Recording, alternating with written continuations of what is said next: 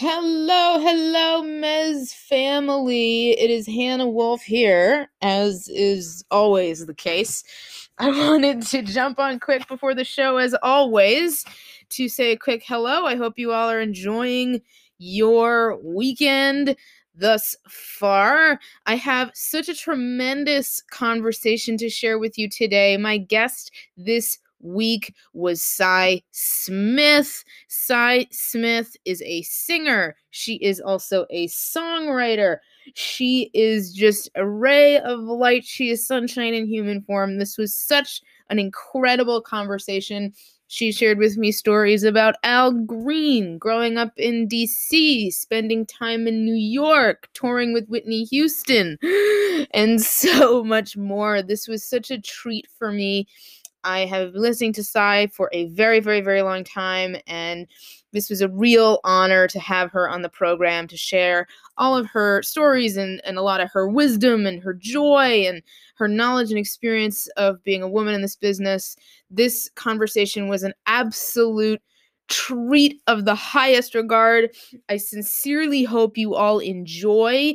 If you are looking to stay updated on all of the latest happenings, please follow her at Cyberspace on Instagram. That's spelled SY Burspace, BER space SPACE at Cyberspace. There you can find all of the information about the latest happenings. So please go do that. Please support her. That is really all I have to say. This was an absolute joy for me, and I know it will be for you too. So please, ladies and germs, enjoy my conversation with the great Sy Smith. Here we go. We are recording. Sy Smith, welcome to the Mez. Thank you so much for being here. Thank you so much for having me. I'm so honored to be here today. Awesome. So I want to start this conversation where I start every conversation, which is what were some of your first musical memories? Oh, let's see. There's so many, but let me tell you about a couple. I remember hearing Kool and the Gang's Jungle Boogie, and my aunt had it on a 45. And so I used to listen to that 45 all the time. I played that song so much and just listened to every single thing that was happening in that song, every element, the horns, the deep, crazy voice he was using, and I was really entranced with that song. I think that band and that song and that kind of music went on to play a big part in the music that I went on to make.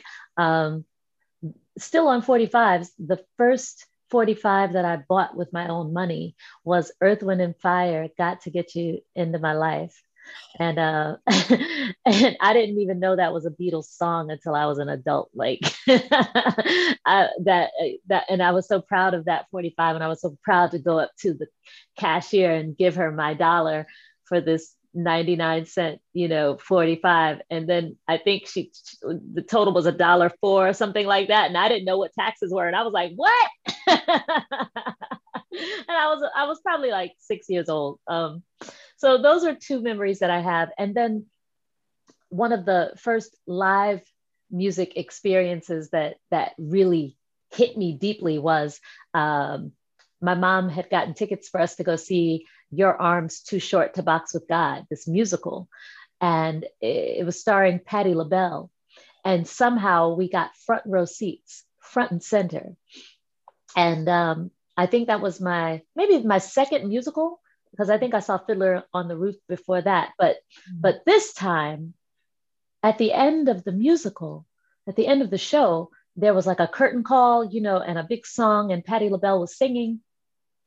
And she came right over to where we were sitting, and she reached from the stage and took my hand and stood me up and sang right to me. And that right there changed my whole life. It was almost like she made me levitate, and I think it was that moment that made me say, that's something I want to do, So that was a game changer for my whole life. Yeah, and what a woman to be inspired by. I mean, wow. Yeah, I mean, I know, and I knew even, as a kid that I would never sound like Patti LaBelle or sound like the Shaka Khans and Aretha Franklins and those voices that I love. Um, but still, it was the notion of being able to lift a person's spirits and sort of change a person's emotions or move a person without putting them in a car and locating them somewhere else geographically, to be able to move someone's mind. That was an amazing thing to witness and be a part of, and I knew it instantly that that was something I wanted to do. Yeah, that's such a beautiful, beautiful experience. And I want to sort of follow that up by asking you, I know you were born in New York and you grew up in DC, two of my favorite cities on the planet, two very artistic places. Yes. How did both of those places inform you artistically as a young person? I mean, I think it's so easy to say, I definitely got my B-girl influences from New York. I spent a lot of time there, even though we moved from New York when I was really young. But my mom had two sisters that still lived up there, and I spent my summers halfway, like half of my summers in New York and the other half in Tennessee. And so I was definitely hanging with my cousins, and it was hip hop, everything, fat laces, Adidas, all that, and then I would come back to DC and everybody would be like, what are you doing? You ain't from New York.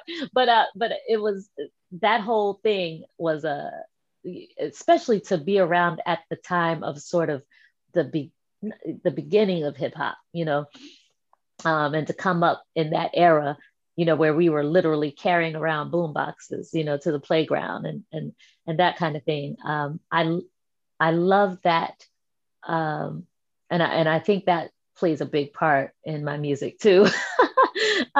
In my other life, I was a DJ. Like, so you hear me cutting and scratching with my voice. Like that's definitely something that is in me. And then DC, of course, any Black kid from DC who has any inkling towards music is going to play in a go-go band at some point in their lives. Like, it's just something we do, so growing up on go-go, growing up on Chuck Brown, growing up on Trouble Funk and Rare Essence and EU and Junkyard, especially Junkyard, because they were children like me, and to see them playing at Children's Museum in DC, it was also an eye-opening experience, because it was like, wow, kids can play too, and it wasn't like musical youth that you only saw like on TV. It was like kids right here, so that made music something that was very accessible, to me. And I'm sure other people, from DC probably feel the same way. It wasn't something that we only saw, superstars doing. It was something that we could all be a part of, Yeah. And then other things in DC that have nothing to do with music necessarily, just all the museums and all of the theaters and the scene for culture, period, was something that my mother made sure that I was a part of, and got to experience. So we were always at museums, and we were always going to, just any kind of gallery thing that was happening, at the Smithsonian. And then I learned to really take advantage of that, as a teenager and as a young adult when I went to Howard, Mm-hmm. So yeah. Sure, that's so beautiful. And I think what I think is so cool about that is because I know DC as like a punk city, Right. There's that. And the DIY aesthetic of that city is something that I think extends farther, excuse me, than a lot of people think it does, like Yep. the scene in DC is so self-sufficient in regardless of genre, regardless of, how it looks or whatever, like those people operate on their own. And that's such an amazing thing. Like when you're a young person doing your own thing, there's something to be said for like seeing other people do it themselves, because that gives you the license to do it too.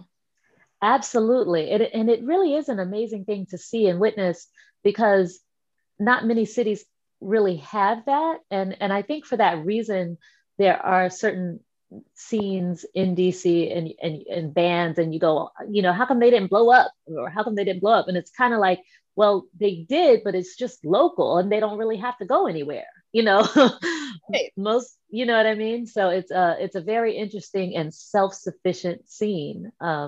That's the best word that I've heard used for that. Yeah. And I just think it's so badass. I really do. It is. And that's something I want to talk to you too, this idea of like self-sufficiency, because you have your own record label, which I think is so badass to be like ass music making woman in this business that is just backstabbing in so many ways.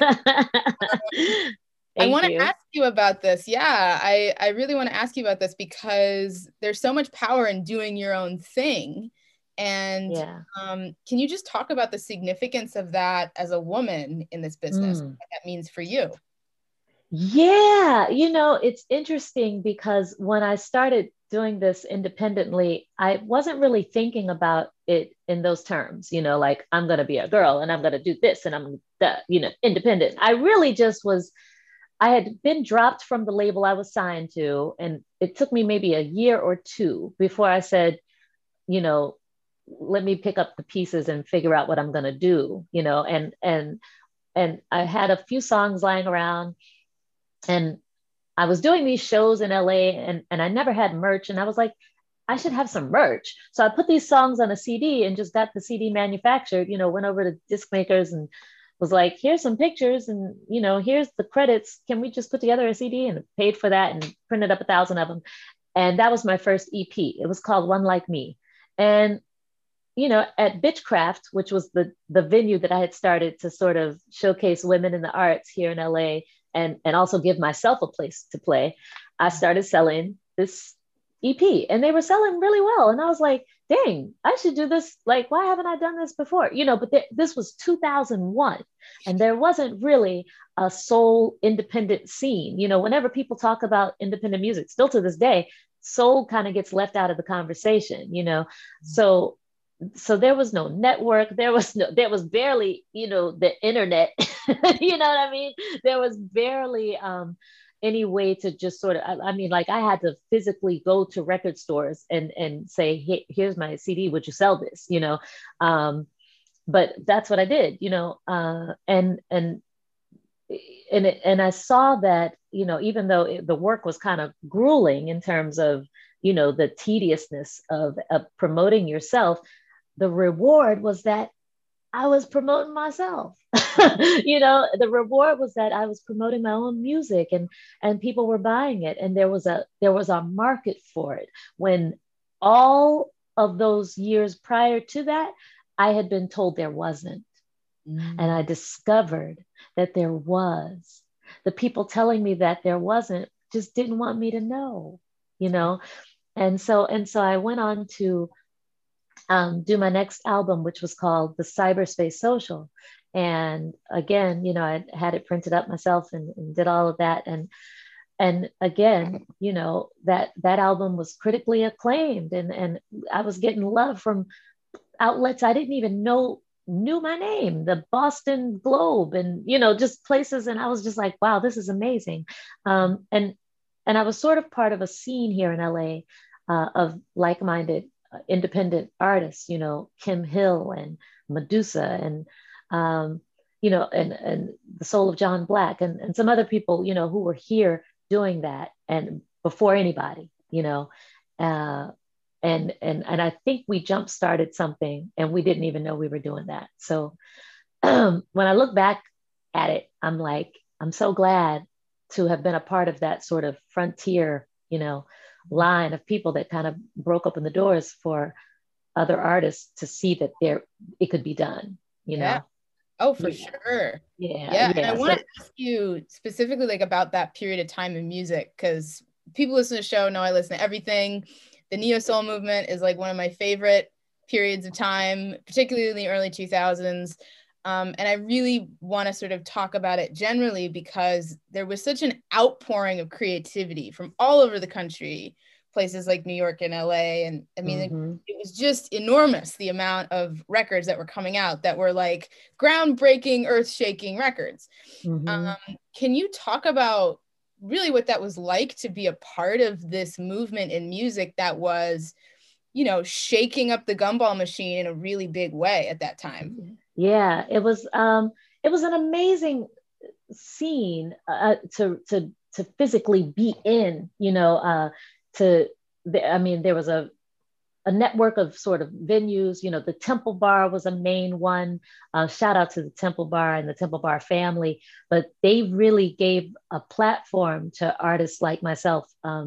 You know, the Jay Davies, the you know the who else was out here doing it? Like, um, oh gosh, I'm not remembering names of people. Forgive me. I can name people in DC though. There was Wes Felton and Urban Avenue 31 and Raheem Devon before he got signed, and Kay Allen and Yazara, and you know, all of these people, the foreign exchange. There were things popping up, you know, all over the country. Uh, Springboarding, you know, almost simultaneously, you Mhm. know. Um, and we were the ones who weren't necessarily getting radio play, but we were getting tickets sold, you know, we were getting bodies into venues, and we were getting attention that the mainstream didn't know really what to do with, you know. And then some of us were even getting things like Grammy nominations, you know, like the Foreign Exchange, and you know, a record I did with Michelle and Deggiocello that was nominated for a Grammy back then. Some of us were even getting that kind of recognition, and I think it was a turning point, you know, for the powers that be in music, Yeah. who are really slow Yeah. to make any changes. And so it was a turning point, but that shift still took years for them to finally come around to checking out, you know, the Thundercats and the, you know, and I say that even though, you know, Stone's Throw and all those labels are still like kind of boutique places, I'm saying that the Coachellas of the world, you know, Yeah. may not have taken a look at these kinds of artists had we not laid that foundation, you know. And on that. Yeah. Yeah, you know. Sure. So And it's an amazing thing to have been a part of, and to see what came out of it, you know, to see yeah. the garden that grew, you Yeah, know. so beautiful. And one thing I want to ask you about too, about that time that I love personally, is the amount of collaborations that were going on was to me something that was so unique to that period of time, like the spirit of wanting to work with other people. I think, you know, this idea of like, you know, it felt very selfless in a lot of ways, Mm-hmm. you know, just wanting to make something great that people enjoyed. Can you talk about that in any particular way, and maybe how that sort of impacted the music you were making at that time? Absolutely. And it very much was a selfless sort of thing that was happening. I remember when I was working a lot with Ali Shaheed Muhammad at the time, and he introduced me to a producer. He was like, "You got to meet this producer," and this was in New York. He took me to this event called Beat Society, and was like, "You got to meet this producer from the Netherlands. His name is Nicolay." And so we went to Beat Society, and all these different producers are on stage making beats. And I think Talib Kweli was there that night freestyling, and it was really dope. And after the show, I went up and met Nicolay, and he was super, super sweet and super tall. And he was like, "I'm your biggest fan in the Netherlands." I'm like, "You're my biggest fan anywhere. Look at you." and and he was like, I'd love to send you some music, and you know, maybe we could write. And he sent me a track, uh and I knew that it was something that I couldn't just write anything to, you know. I was like, this track is special. So I think I was reading my horoscope, and I loved the way the horoscope was kind of flowing, and I was like, I should make this a song. And so I kind of took the lines of the horoscope, and you know, took every other one and kind of made it rhyme, and edited here and there, made it, and I put it, and I sang it to that track he sent me, and it turned out to be the song called Aquarius Rising. Mm. And and that ended up on my Cyberspace Social album. But I think I wrote that song in 2003 or four, and yeah, probably 2003.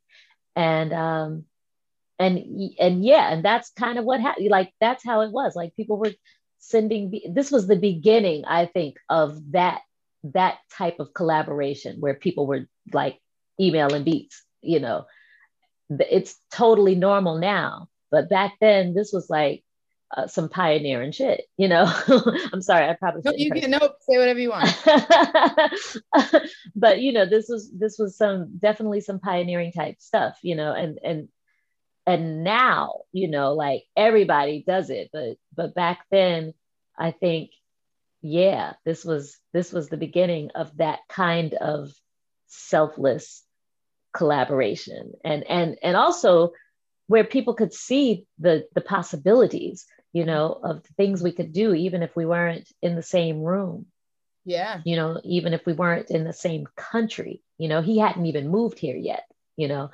And I think he and Fonte actually did that whole first foreign exchange record like that. Like I don't even think they had met in person, you know, and they did a whole album like that. So yeah, it was a beautiful thing to see that kind of those kinds of collaborations jumping off. Yeah. Yeah. And there's something so pure about that, and so like just for the love of doing it, you know, there's no it didn't it, to me that sounds like there's no desire to be famous. There's no Right. desire for celebrity. It's just let's make something that we are passionate about, that we care about.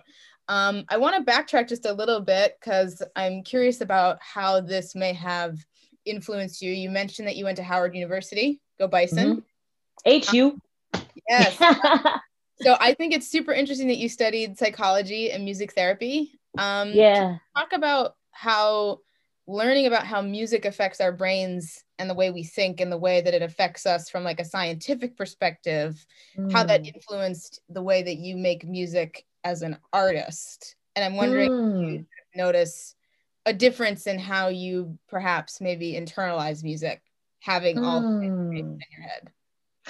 You know, I know that there are all types of studies that go into like the frequencies and notes and particular chords and particular progressions, you know, and repetition of notes and compared to an accidental thrown in. Like there are so many different studies that touch upon all of this, um, and to a degree, I think that the way songwriters kind of approach songwriting, you know, just in terms of structure, you know, there is some psychology involved in that. Like we all aim to write a great hook, you know, because you know psychologically, if somebody can remember a great hook and sing along to it, they'll want to hear it again.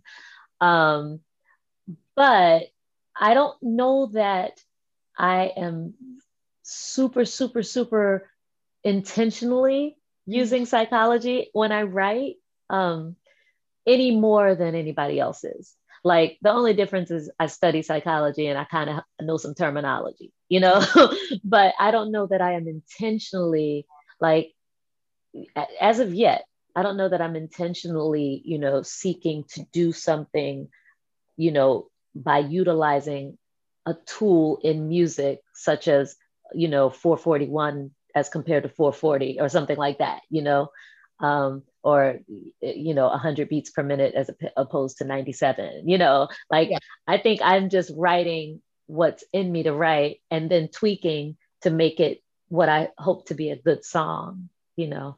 yeah. um, Now sometimes I might, in vocal arrangements, do certain things to bring about like a subconscious. Should I even tell you this? Like Spoil to, it. to, to bring about like some a subconscious sort of um, ingestion of Mm, a song. You know, like so I might do a whisper track under some of my other singing tracks just to emphasize a line, you mm.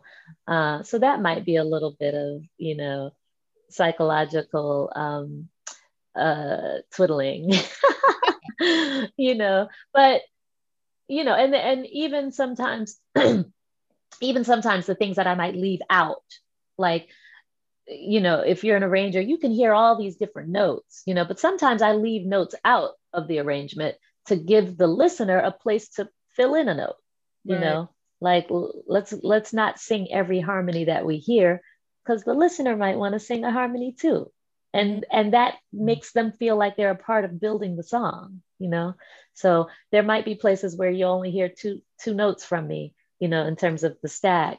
And I've done that intentionally because I feel like either one, I don't need all them harmonies, or two, let me leave something for the listener to do. That's so beautiful. And something I'm curious about that I just thought of is this idea that music is both like a quote unquote makeshift therapeutic tool for a lot of people. If Mm-hmm. you're sad, you'll listen to songs that either make it worse and get it out of you or Right. better, but it's also this thing that can be used to help people in a, and if you go see a person who does this for a living, I had a lot of friends at Right. Berkeley that were in the music therapy program. And I know from their experience, it gave them a whole new appreciation for the power that music has and the way that it affects us. So I'm Right. curious if you sort of feel any bit of that, and if you see a difference between using it as an actual therapeutic device, like if you were working Mm-hmm. with a patient, versus Mm-hmm. playing a song and having a person come up to you afterwards being like, oh, I was having a really hard day, and that made it really, that made it better.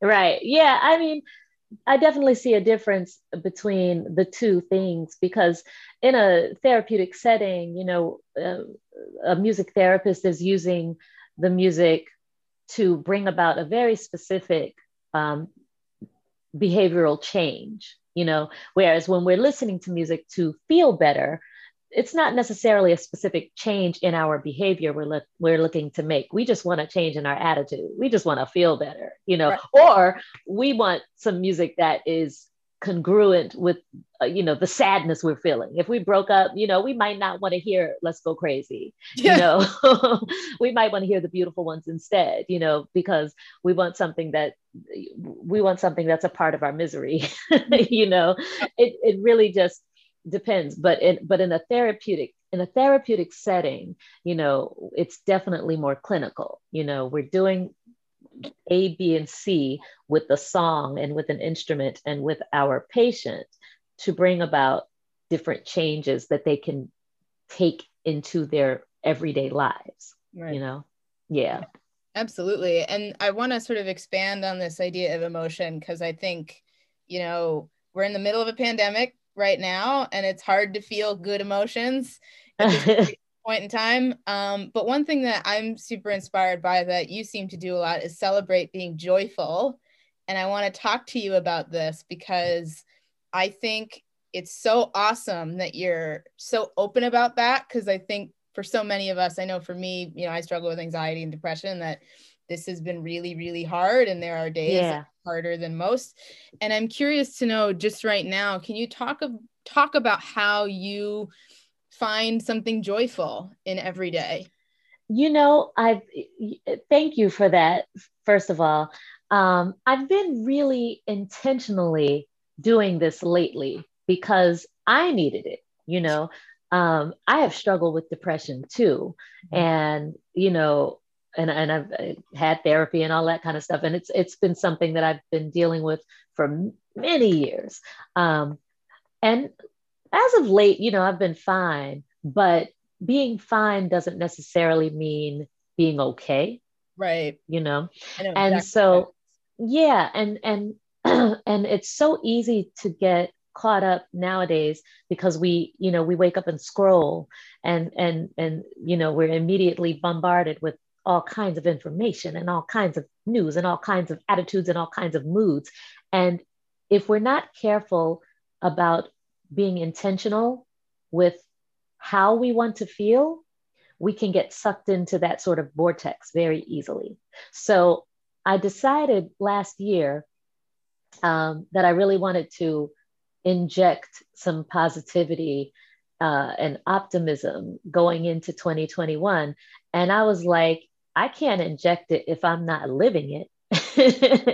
So it starts with me. So that's why I've been on this sort of choose joy path, and not just choose joy like wake up and be happy. But that means, and here's my psychology background, that means choosing actual behaviors and actions that make you happy, um, and then looking at those things and making sure those aren't self-destructive things at the same time, or making sure you're not covering up, like sometimes sometimes for me, my joyful thing that I think is joyful is eating a whole box of donuts. But is that really is that really good for you? So making sure that my thing that I'm choosing to make myself happy isn't something that's making me worse, Yeah. um, so the happy is not just an immediate gratification, but a long serving thing that I can do, to be happy, that day and that week and that month.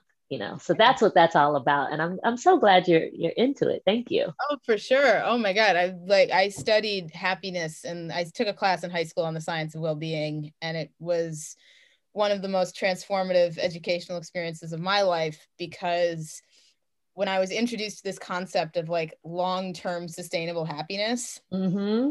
and the difference between like owning a possession and like having an experience and how those Uh-huh. affect the way that your brain perceives happiness was Mm-hmm. like a mind-blowing thing to me. And from that point on, I've always tried to do something similar to you, where, Mm-hmm. actually be, conscious about doing something that makes you feel better, whether it's Right. peaceful or makes, allows you to take a breath or whatever it is, you know, Right. there is science to that. And I think I think it's so beautiful. And that leads me into this sort of other area of, you've been sharing your running journey on your Instagram a lot. And I'm a runner. I've been running for a long time. Wow. I was supposed to run a marathon in 2020, but the world had Wow. other Yeah. plans. um, Yeah. is that has that sort of been a part of this choose joy, feel good sort of experience for you? It totally has. And I'm so glad you asked about it, because this is a new thing for me. Mm, And I think a lot of times when we're thinking about joy, we think about the things that we already know. And we don't often think about things that we haven't done before. And I think that there is a lot of joy to be found in discovery. So sometimes choosing joy means taking a chance and doing something you've never done before to see how that might bring you, see how that might make you feel.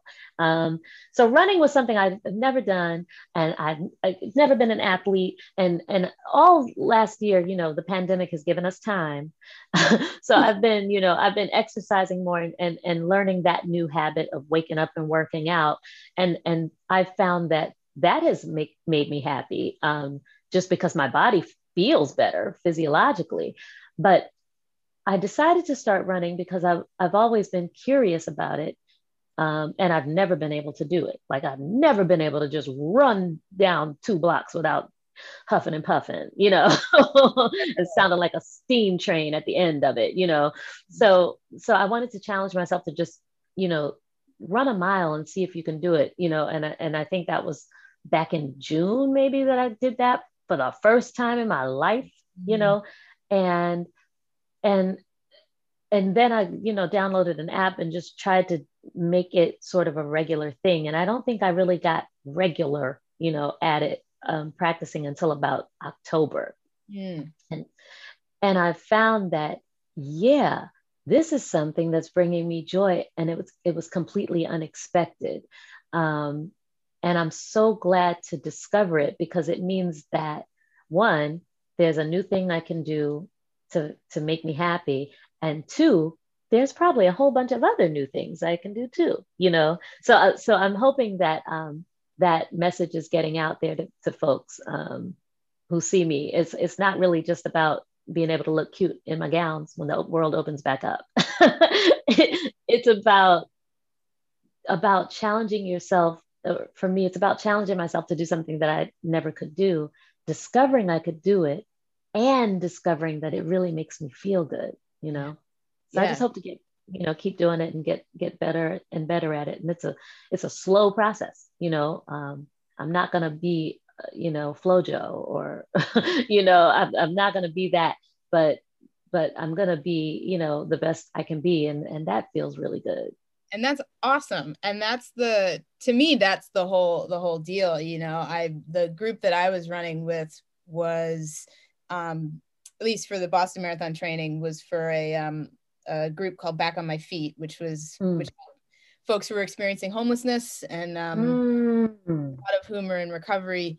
And the idea is that they all run together, and if they are consistent, like if they start their membership, and they show up to the meetings, I think it's like 90% for the first month, they get access to housing information and job training and all of these kinds of things. Yes, I believe they have chapters in LA. If that's something you're interested, I'm more than happy to send the information your way. But that running in that environment with people who, as you like us, are not athletes, they're doing it for the community and for that feel good element, to do something that's themselves, that's in our control. There's something so beautiful and so powerful about that. And I'm definitely hearing that message for sure. And I know for a fact that other people are too, because it's like, I think athletics is this thing that is challenging for folks who are not like already in that universe, like you, I was an artsy kid, and so sports like not my thing, and right. To discover that we all have that within us, I think is so powerful. And to switch gears just a smidgen, of all the things that I think could bring a person joy, singing a song with Al Green might bring a lot of joy. I know that would rank high on my list of being joyful. Al Green holds a really special place in my heart, and I'm curious to know just what that experience was like for you. I mean, well, are you talking about the Soul Food the theme song? So the Soul Food theme song, I recorded that without him being there. Like, his vocals were already there. Babyface had written the song. Al Green had performed it for like the first 2 seasons of Soul Food, and then I think it was season 3. I don't know if it was season 2 or season 3 where they revamped it and brought me in, but he wasn't there. But I did have the chance to sing with him on a show called Ally McBeal back in the day, and a few times actually, and that was amazing because he is on another level altogether. Just spiritually, there was a moment where we were all in the bar scene, Vonda, Al Green, me, and the other 2 ladies who sang. I think that was Renee Goldsberry from Hamilton, and Vitrina King. We were all 3 there, and the Reverend Al Green, he said, like, the whole room, like, I'm talking about camera guys, gaffers, electricians, the props people, the extras, everybody was in there. And Al Green said something. He didn't even raise his voice. He was just like, and we all looked at him, and there was the room got a little bit quiet, and we felt it. He didn't say anything else. And then he was just like, yeah. And we were all like, wow, that was crazy, because he didn't even say anything. He just said, and we all looked and felt whatever that was, that energy, and we got it, and we received it, and it was just, that was it. That was it. So working with him was a beautiful experience, and I want to say we did maybe 2 or 3 episodes with him, and it was he is a beautiful human being. What an amazing and connected man. He's connected to something so much bigger than us. I mean, oh my God, yeah, that's such a beautiful way to put it. Because I know for me, some of my favorite musical moments have Al Green songs on the playlist for sure. And something I'm curious about is, you've had really incredible experiences working with folks like Raphael Saadiq. My favorite singers. You toured extensively with Whitney Houston. What that experience to me feels like something that it's sort of like touring with like a Madonna or a Rolling Stones or a, you Oh know, yeah, anybody out of a hat. Like that is the top of the food chain, you know. Um, absolutely. can you talk about some of the things you learned from that experience? Because so few Yeah. end up on a level like that. Yeah. Okay. Well, first of all, let me just backtrack. Raphael Sadiq, he's one of my favorites. I love him so much. I've had the honor and pleasure of working with him a few times. And like I've done some demos for him for some other work that he's done. And then when he was producing John Legend's Christmas album, me and Rihanna Lee and Levance Colley, the three of us sang backgrounds on that album, and I got to do some vocal arranging on that record too. So I got some vocal arrangement credits on John Legend's Christmas album, which went on to, you know, earn a couple Grammy nominations. So yay. Yeah, right. um, but the Whitney Houston gig, it was amazing because, like you said, it's the top of the food chain. And that means that everybody there is top of the food chain. So every musician in that band, every person working the tour, you know, tour staff, all the techs, all of the, you know, just every single person is top of the food chain. And to be around that level of excellence, and I was so young, Hannah, I was like 23, you know, and my first show, you know, was live on HBO at Constitution Hall in my hometown. You know, that was my first show with Whitney Houston, and I'm singing soprano. You know, and ain't no way to hide. You know, we don't sing. We weren't singing with tracks. You know, there was no Pro Tools. It was just the three of us: Charlotte Gibson, Patty Howard, and myself. You know, and and you know, she did a tribute to, this was classic Whitney. She did a tribute to Aretha Franklin in this show. Um, and so she did Ain't No Way. And Whitney Houston's mother, Cissy Houston, sang the soprano on Ain't No Way. So Miss Cissy Houston is right there, you know, telling me how to do this part, you know. and yeah, so the everything was just so surreal, you know, to get one-on-one coaching from the woman who sang it originally on the album that we all know, you know, and to sing it with Whitney Houston, and to have, you know, Ricky Minor as the MD, and all of those guys that I grew up listening to, Paul Jackson Jr. on guitar and Kirk Whalum on saxophone, and just you know, Bashiri Johnson on percussion, just all of these people whose names I had up until that point only seen in credits, you know, on album credits. To be in a band with them and to be playing with them and to be in my hometown at Constitution Hall with my mom and daddy in the audience, like it was just, it was amazing. And to go on and tour with her and see the world. Not to mention it's her, you know. So to see her in excellent form, you know, for that show and for so many other shows after that, you know, when we were touring Europe, it was just an amazing experience. And at the time, to be quite honest with you, I was so young, and you know, like I was such a B girl, you know, growing up. Like I wasn't the girl that stood in the mirror with a brush and was singing and wanted to, so I didn't really know. I was kind of oblivious to what I was experiencing at the time. It was in retrospect that I said, wow, you know. But at the time, I was like Wu-Tanged out, you know, and like, you know what I mean? Like, I was like, it's cool. I'm here. I appreciate it. I knew my parts. I knew what to do. I was, you know, I was about it. But it wasn't until I stepped out of that I could look back into it and go, wow, that's amazing. You know? Yeah. Yeah. I imagine it felt kind of, because I've had certain experiences like this where you kind of don't feel in yourself, you know, for part of it. You kind of just feel like you're looking over the experience in a way. And you're absolutely right. Sometimes you do need some time away to be like, holy shit, I just did that.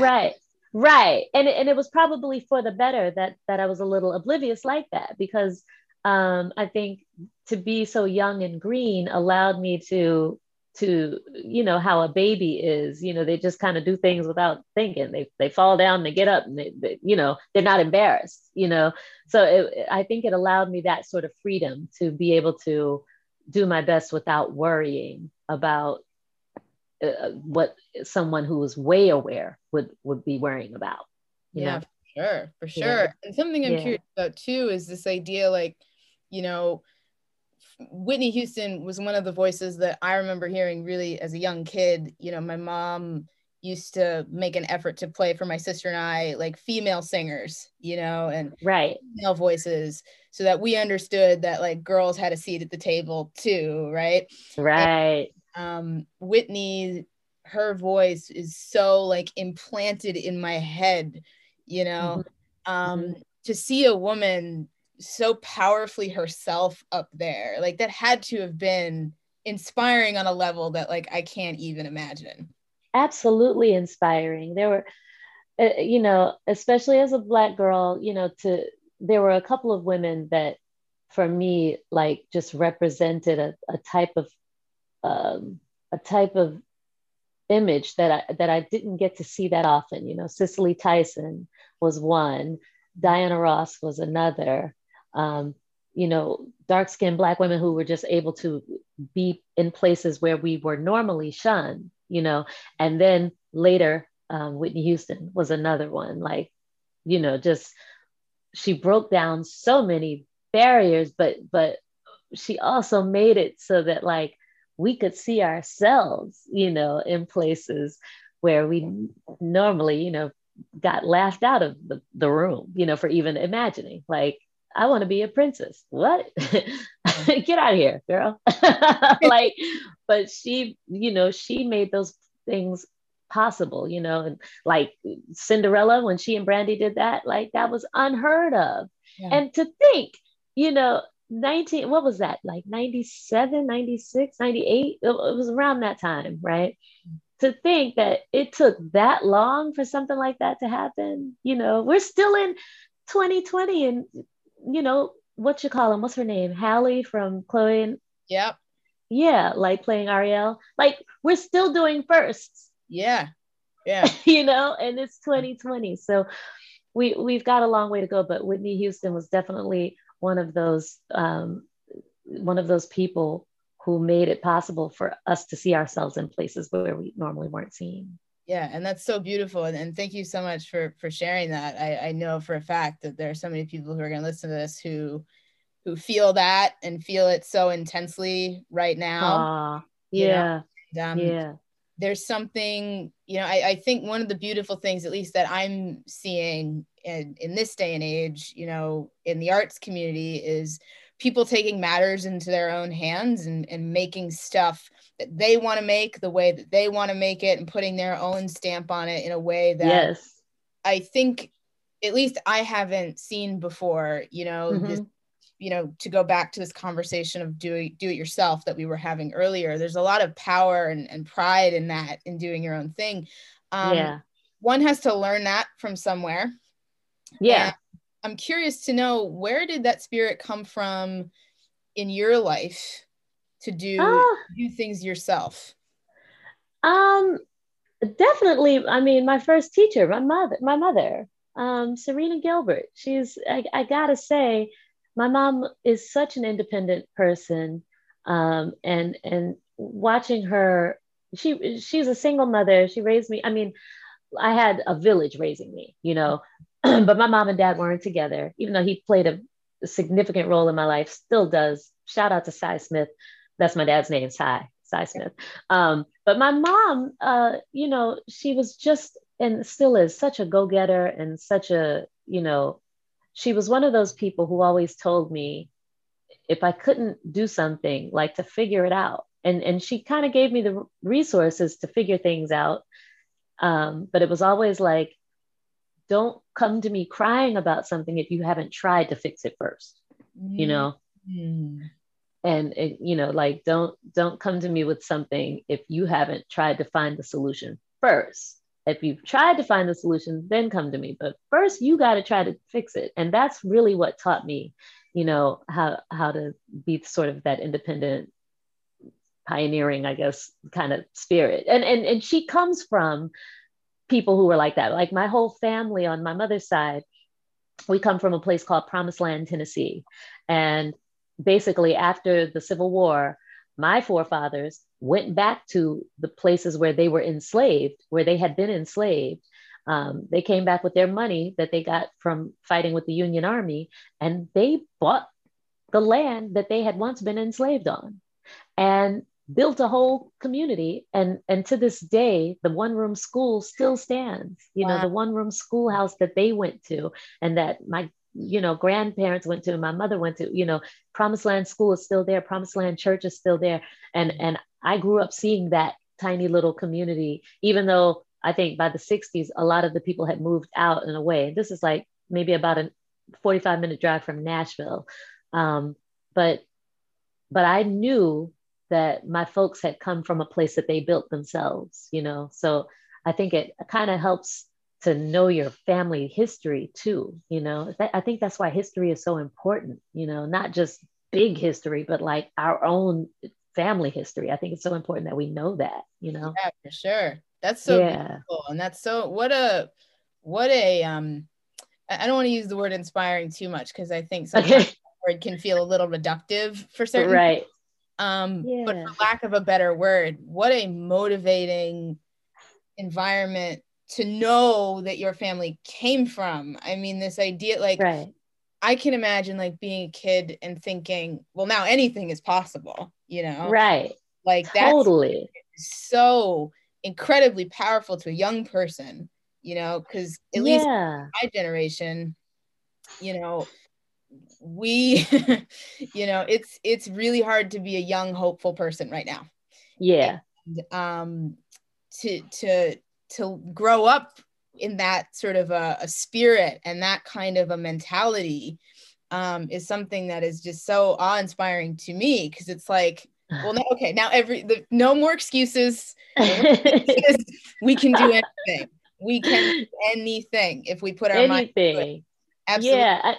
And I know it's hard. It's definitely hard to, it's definitely hard to have some hope, because it's been not just a crazy year, but the last few years have been really, really hard, for all of us. But especially for young people. Like, I can't imagine trying to start my life right now,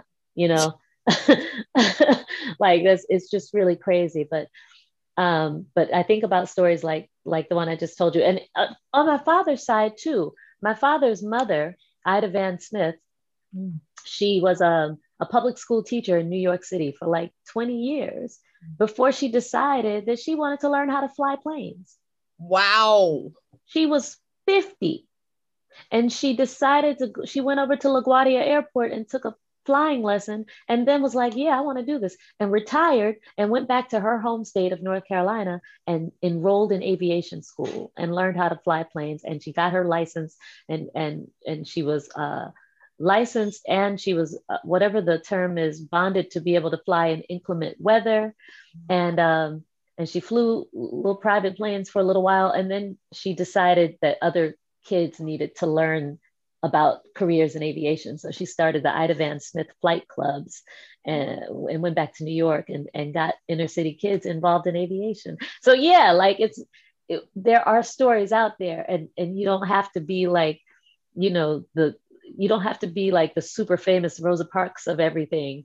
There are stories like this in our own families. We just got to talk to our folks and ask them what, when, and how they did stuff, Yeah, absolutely. No, that's true. And I don't think that happens enough. Like, I grew up in a Jewish household, and a lot of my relatives from, a million years ago came from Eastern Europe before the Second World War, I think. Right. Here before the war started. Okay. Something like that. So my roots are in places like Latvia and Russia.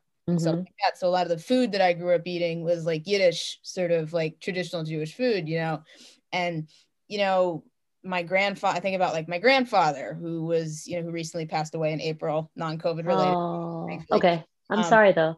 Thank you very much. But he was a salesman his whole life. Like, he worked his entire life. He built this incredible family, and it was one of the, like you said, those are stories that I think about and I go, no more excuses, no more excuses.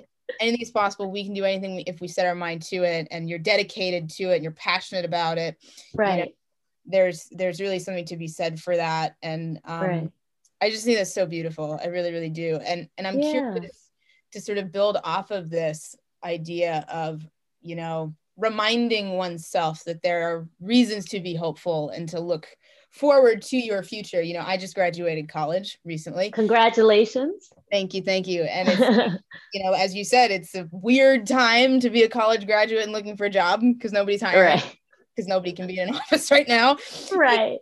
And what kind of advice would you offer, particularly to young women who may have an idea to want to start their own business or be a creative person and do their own thing, but maybe they're a little afraid to or reluctant to? What kind of things would you tell them? I think the best thing to do is for young women especially, to always say what you mean. Don't try to sugarcoat your language with, cute language or emojis.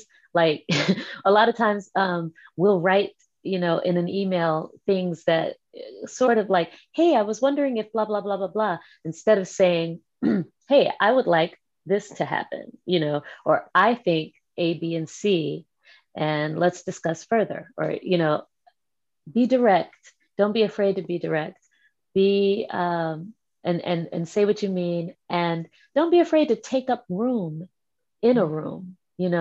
A lot of times we shrink ourselves and try to make ourselves smaller. So, people don't think we're too ambitious or too this or too, no, go in there and spread your feathers and be seen and be ambitious. It's not a bad word. And be the light you want people to see, all the time, all the time, not just, in the interview, but everywhere you go. Yeah. In Starbucks, in wherever, walking down the street, just minding your business. Exude the light that you want people to see all the time, because you never really know when the contact that you need is going to see you. That's right. Yeah. For sure. And that's so true. Because the thing about the music business, at least, or I were, in the media side of the music business, is it's controlled by brutally powerful white dudes. And that is problematic for everyone. Right. I think this idea of that's a beautiful reminder that ambition is not a dirty word. It's not a dirty word. It's okay to be like, it's also okay to say no too. I think that's something my mom taught me really well, is like, it's okay if you're uncomfortable in a situation or you don't want to do something, tell them you don't want to do it. Right. That's something that I think is, I will reiterate those words, until I'm blue in the mouth. That is for damn sure. I do want to talk a little bit about the pandemic specifically, because I think, it's been hard to stay busy for everybody. Mm-hmm. And I'm curious to know how you have navigated that challenge, and if that has provided new ways of creating for you, and what maybe that has produced in terms of stuff that you've made. I've definitely embraced, like the live stream medium. I didn't even hesitate. It was like March, and I was like, all right, I'm gonna do a live stream show. Probably, I think I did my first live stream show was either late March or early April, and I didn't even make any money. I raised money for an organization that I had been dying to work with for a long time. That was the Thomas Pullen Art Center here in LA. Wait, Thomas Pullen? No, shoot, I'm saying it wrong. The Pullum Center for the Arts. My goodness, I'm all over the place right now. And my dog is sitting at my feet and he's moving the equipment around. The Pullum Center for the Arts here in South LA, I raised some money for them. And that was my jump start into the pandemic. And I'm so glad that I did it that way, because it was really a way to sort of embrace, if that's the word, what was to come without embracing the dread that was with it, you know? Yes. Yeah. Mhm. Sort of get And to, yourself in that headspace already. yeah, to get myself in that headspace and to be able to give to a place that I wanted to give to for a long time, and sort of give young musicians, hope, like letting them know that they're not forgotten very early on. Um, that was a good thing for my spirit, and then I was able to start doing some collaborations with people that I hadn't been able to work with because I was always on the road. So my girl Rachel Eckroth and I did a song, yeah, and a video, and all of that was created in the beginnings of the pandemic, and that was so much fun. It was so good to create with her because we'd been dying to kind of do something together, and we just It's never amazing. could. Yeah. I got back with my other frequent collaborator. His name is Zoe. And now we have a whole album we're about to probably release. Well, we got a couple more songs we need to write, but yeah. And so that was good. And I got to do some session work for some other TV stuff and film stuff. I don't want to say the names yet because I don't want to Yeah. blow it out. But got to do that kind of thing, and then, like I said, I got to do more live stream shows. And my latest song, "Feeling Good," came from me and Dominique Xavier just kind of vibing at one of my live stream shows, and he was playing these chords, and I just started saying, "Birds flying high, you know how I feel." And I was like, dang, we should do that. And I had never even performed "Feeling Good" before. I Oh, had to type out the words and hang them on the mantle so I mhm. would know it. But we kind of freestyled and jammed it, and it turned out so good that people were like, "Y'all should record that, make it a single, release it." And so by the end of the year, I was like, "Man, let's do this song." And he did the track, and we released it. And just last week we shot a video for it, and I'm super excited about it. Exciting. And all of this is stuff that I don't think I would have been able to do, had the world not locked itself down, Yeah. with this virus. So I'm really excited about that kind of thing. I'm excited for us to all get, vaccinated and get to the other side of this pandemic. But I'm also really pleased to have been able to work with some of my friends in ways that I hadn't been able to work before.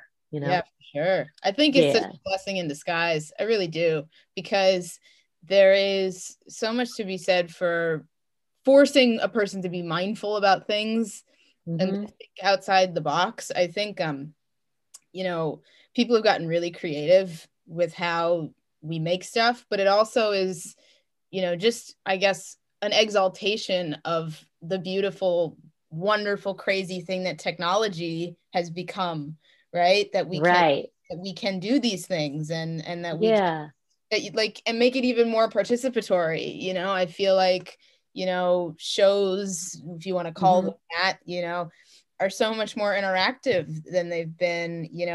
It's never going to be the same as when we're all together, for sure. There's nothing Right. beats that. But there is something really beautiful about, like, getting on a Zoom or whatever and like watching Yeah. somebody do their thing. And I have a couple more questions for you, and I don't want to take up too much of your time, of course. Okay. I was gonna say, even when you said participatory, it made me Yeah. think about the things that, like I was able sort of to participate in the inauguration, in that the Celebrating America thing. Yeah. Demi Lovato did a Lovely Day, but I sang the demo for her.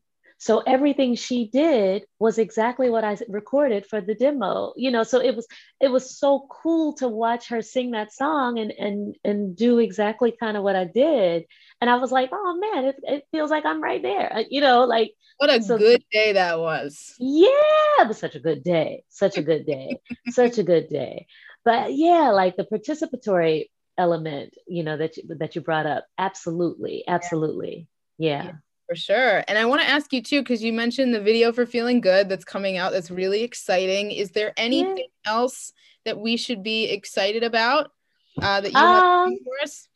yeah, okay. Well, I don't know when this podcast is gonna air, but tonight I'm gonna be on the first episode of a series called Soulversations that is the brainchild of Russell Taylor. It's going to stream live on my Facebook page and his Facebook page, or soulversations.show. And Soulversations is like SOUL Versations, right?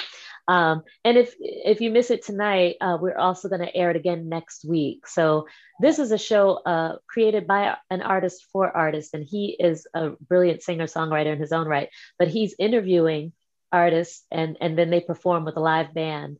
And we shot this in my hometown in DC at the Arc Theater in Southeast. So I'm just really excited about that. Feeling Good, the video will premiere probably on my birthday, which is February 18th. Yay! So if anybody wants information about that, the easiest thing to do, I guess, it would be to just go to like cysmith.com or follow me on Instagram at cyberspace, to get that kind of information. What else? I mentioned that Zoe and I will probably have something coming out in the summer. I think that's all for, I'll be in Charlotte, North Carolina, doing some live shows. Wow. February 25th through the 27th at Middle C Jazz. And Middle C Jazz has done everything they can do to mitigate properly for the virus and provide, a safe place to see live music. And I actually performed there back in August, and they, they're doing everything right. Even the merch table has plexiglass. It's weird, but we got to do what we got to do. At least I get to, perform in front of a live audience and, meet people after the show. And if you're not in Charlotte, these shows are also available for live streaming. So folks can go to middlecjazz.com and get tickets for that. That's awesome. That's really exciting. Yeah. And I look forward to all of that. I have some rapid fire questions that I ask everybody. These are always the fun ones. Sometimes some people say they're the hardest ones. Okay. They are definitely my favorite. So what's the best concert you have seen as a fan in the last 5 or 10 years? 5 or 10? This was more than 10 years ago. Does it have to be 5 to 10? No, it could be any show that you've seen. The best concert you've seen as a fan. D'Angelo Voodoo Tour, House of Blues. Wow. Wow. With who played with him, if you don't mind me asking? In that band, who was in that band? I just remember Anthony Hamilton and Shelby and JC, I think, were singing. Wow. Pino was playing. Who else? Because I think my man Kilo was doing sound. So yeah, I don't know who else was playing. I just remember, or was James in that band? I don't even remember, but I remember the singers because I'm a singer. Yeah. So that's what what an experience. That was a tour that I missed in 2015 or something, whenever the Black Messiah came out. That was one show that I missed, unfortunately, which I will never forgive myself for. What is a new record that you love out right now? A new record that I love out right now. Let me see. What have I been? I love the Busta Rhymes album. I've been listening to that a lot lately. What else? I don't know how new it is, but I love Cleo Soul's album. Cool. Yeah. That's awesome. I think those are fairly new. Yeah, for sure. What's your most memorable moment on stage? I think, my most memorable moment on stage was 2015 when was it 2015? Yeah. I sang at Carnegie Hall. I did a tribute to Ella Fitzgerald and Billie Holiday and Sarah Vaughan and the great iconic women of jazz with the New York Pops Orchestra. It was myself, Montego Glover, and Capathia Jenkins, and the New York Pops, Stephen Reinecke conducting. And just when I came out on stage, it wasn't even the show, it was rehearsal. That was my first time singing at Carnegie Hall as a solo, artist. I can't describe how dope it was, but I can say this. My sheet music, my score that I used had Ella Fitzgerald's name in it because she used the exact same arrangement back then. So it still had her markings on it and everything. It was wild. That's like a time machine type thing. Yeah. Yeah. And I do this thing sometimes where I take off my shoes to go out on stage just so I can feel the ground Yeah. and kind of get the vibration of everybody who's ever performed on those stages and just get grounded. And I did that and it was just amazing. Yeah. I do Sorry, that. my dog made an appearance. Hello. That's okay. That's okay. Puppies are all welcome. I do that at shows too, like in the crowd. I will take Yeah. my shoes off and just stand there with my socks and feel, Oh, wow. yeah, feel the room. Just because I think Yeah. there's something, there's something really beautiful about being grounded with and Yep. being one with the earth in a moment like that. Yep. Absolutely. What's one book you've read while surviving the pandemic? I'm still reading it. It's called is it Black Wolf? Wait, Red Tight. Wait, the title is so hold on. I'm still reading it and it's long. Black Leopard, Red Wolf by Morgan James. It's crazy. It's like it's good. Yeah, it's good. It's Morgan James is a brilliant writer, and it's just the book is really, really, really long though, but it's good. It's crazy. It's sort of like in the same world as like a Game of Thrones type thing, but set in Africa, but fantasy, world. So it's lots of I have to add that to my list. Goblins and witches and, tigers, the leopard that turns into a man, all kinds of things. It's crazy. That's so cool. I'll have to add that to my list for sure. Yeah. I'm currently reworking my way through Toni Morrison's collection. I went through all of her books once before in high school, but I decided to go through them all, and so I'm going through boxes and boxes of books trying to find all my Toni Morrison. So that's been that's good. She is one of my heroes. Any new music coming out that you're excited about other than your own? I'm actually excited about Zoe. He has a project coming out with Tall Black Guy. So I'm excited about that. Who else? Other than my own, Carmen Rogers has a project coming out next week. I'm excited about that for her. My boy Nicholas Ryan Gant also is working on a long overdue album, so I'm excited to hear that. Yeah, I'm excited to hear those too. And this is the last question I ask everybody this question. Why do you love to play music? I love to play music because it is the most liberated I ever feel. Like I just feel so free when I'm on stage, and I feel so free when I'm, I feel really free when I'm in front of an audience, to be honest. Free to be my amplified self, and it's really liberating. Yeah, that's so beautiful. Yeah. Well, thank you so much for sharing so much of your time with me and with our audience. It means so much to me, and you're welcome here anytime. So thank you Thank you so much. I enjoyed this conversation. So did I. And my dog did too, because apparently he stayed here for the whole thing.